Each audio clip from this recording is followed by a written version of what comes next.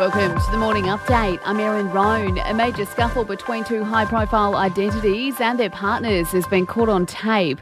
Former cricketer Michael Clarke and Today Show host Karl Stefanovic were involved in an altercation in a car park in Noosa earlier this month following dinner with their partners who are sisters.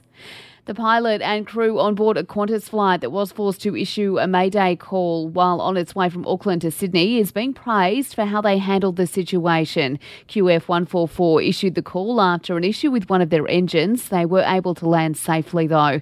Jeffrey Thomas from airlineratings.com says staff were able to keep everyone calm with the textbook landing. A colleague of mine who's a former International Civil Aviation Organisation Inspector of Airmen said Qantas pilots are the most skilled, professional and well-trained in the world. And this is a good example of that. The Ukrainian president has spoken following a helicopter crash that killed his Interior Affairs Minister, saying he's not afraid for his own safety. 14 people were killed in the crash near a kindergarten just outside Kyiv. Volodymyr Zelensky says it is a terrible tragedy, but he's not worried about his own security. What's worried about that? I don't have anything to add here. And Microsoft is preparing to cull a big chunk of its workforce. 10,000 jobs is said to be axed, or around 5% of its global workforce. The bulk of those are in human resources and engineering.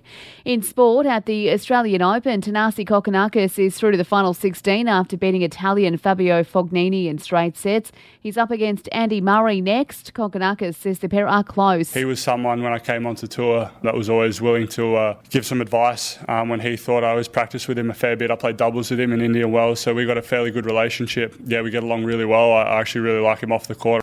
Fellow Aussies John Millman, Jason Kubler and Rinky Hijikata have been knocked out though. And in the men's Big Bash, the Scorchers have defeated the Hurricanes by 7 wickets. In entertainment news, a lot of famous friends are joining Dolly Parton on her new rock album. The Hall of Famer has confirmed Sir Paul McCartney, Stevie Nicks and Pink are among those she is collaborating with. Titled Rockstar, the new record is also said to feature covers of classic songs by the likes of Prince, the Rolling Stones and Led Zeppelin. And Princess Diana's famous diamond cross necklace has a new owner. Kim Kardashian has snapped it up at auction for around $200,000. And that's the latest from the Nova Podcasts team. We'll see you later on for another episode of The Update.